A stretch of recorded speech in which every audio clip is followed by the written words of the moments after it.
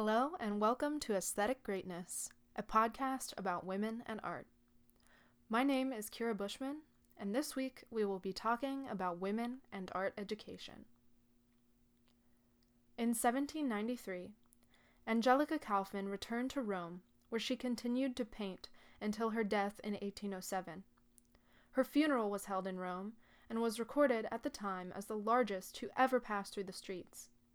The entire membership of the Royal Academy of England was in attendance, and the first 4 directors of the Academy walked at the 4 corners of her pall, while 2 academicians held up 2 of her paintings, which caught and reflected the glimmering candlelight from the hundreds of lighted tapers carried by the aristocracy and the famous of England and Europe. The eulogy for Kauffmann echoed through the church. "Hail, most excellent woman, and in peace farewell, mother of all the arts." Her bust was later placed in the Pantheon of Rome. Historians have chosen to remember Angelica Kauffmann as a minor decorative painter. Her decorative work was indeed minor, but only in relationship to her other fine portraits and paintings, and because decorative painting is a field where women have always been allowed to excel. Angelica Kauffmann was, indeed, deserving of a greater tribute. Her contemporaries honored her and respected her. It is history that has relegated her and her achievement. When I read this passage for the first time during my first year as an art student, I almost cried. How had this information been kept from me for so long? How could Kauffmann's story have affected me had I heard it years ago? For so many years, my knowledge of art and art history has been almost completely male-centered. Now, in an era when women are learning more and more about their roles in the traditionally male version of history, it is time to talk about women and art education. While researching for this episode, I gravitated mostly toward the book Women, Art, and Education by Georgia Collins and Renee Sandel. When I picked up this book at the library, it was a little more beat up than I expected. Its bright pink cover was cracked and bent, some water damage seemed evident, and I think I even spotted some coffee stains. When I checked the publication date, I thought this all made sense. Women, Art, and Education was published in 1984. All of a sudden, I had a moment of panic. There were so few books on women and art education, and I had trouble even finding this one.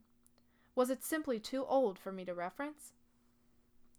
As I flipped through the crisp old pages of the book, I realized that though it was from 1984, its content was all too applicable to now. From the lack of female artists noted in art history survey texts to the masculine values typical of historical art critiques, it was obvious to me that little has changed since Collins and Sandel published this book. In fact, according to the National Gallery of Women in the Arts, only 27 women are represented in the current edition of H.W. Jensen's survey History of Art, up from 0 in the 1980s. In my mind, this amount of change simply is not enough. Art is still seen as a more feminine subject, and marginalized as a result.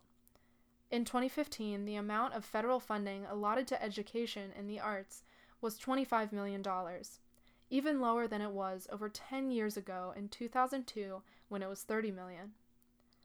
Less art education and less education about female artists in particular also means fewer same-sex role models for women in art. Even if women do succeed in completing the intensive years it takes to earn a Master's of Fine Arts, only a quarter of New York galleries have solo shows featuring women, even though half of graduating MFAs are women. In the end, my greatest question concerning women in art education is this: what happens when you fill the gaps?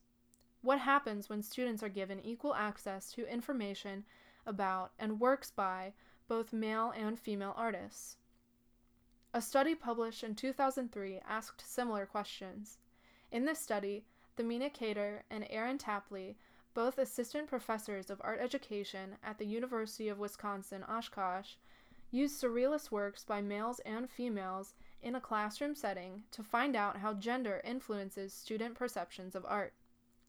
After a slideshow presentation and a short discussion, students were encouraged to create their own surrealist works. By examining the artwork created by the students in grade levels 4 through 12, Cater and Tapley concluded that students could be just as influenced by the contribution of both genders to the Surrealist movement. Through this study, it is easy to see that students of art and art history feel the influence of female artists and male artists equally.